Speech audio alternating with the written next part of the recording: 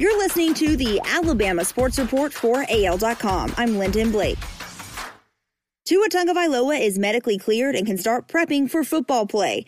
Ian Rappaport reported there was no concerns for Tua, who dislocated his right hip and had a posterior wall fracture November 16th.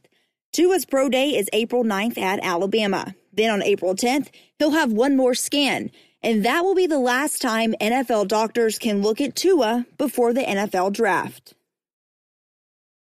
Isaiah Buggs is ready for an opportunity with the Pittsburgh Steelers. The rookie played 75 defensive snaps after joining the team in the 6th round of the 2019 NFL Draft. Buggs said, "You never know when your opportunity is going to come." He added his work with the veteran Steelers defensive linemen as a rookie has him ready to follow them on the field in 2020. The SEC office announced Tuesday that it is closing locker rooms to media for the upcoming conference men's basketball tournament due to concerns about the ongoing coronavirus threat. Locker room access will be limited to players, coaches, and essential team personnel, with post-game interviews to take place in the traditional press conference area and in controlled auxiliary spaces.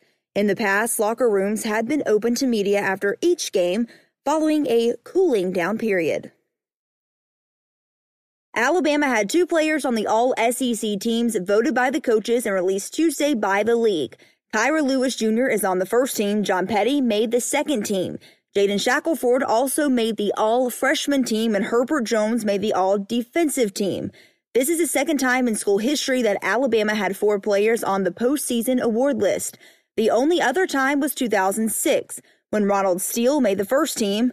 Jamario Davidson made second team, Alonzo G. and Richard Hendricks made the all-freshman team. That's your Alabama Sports Report for AL.com. I'm Lyndon Blake.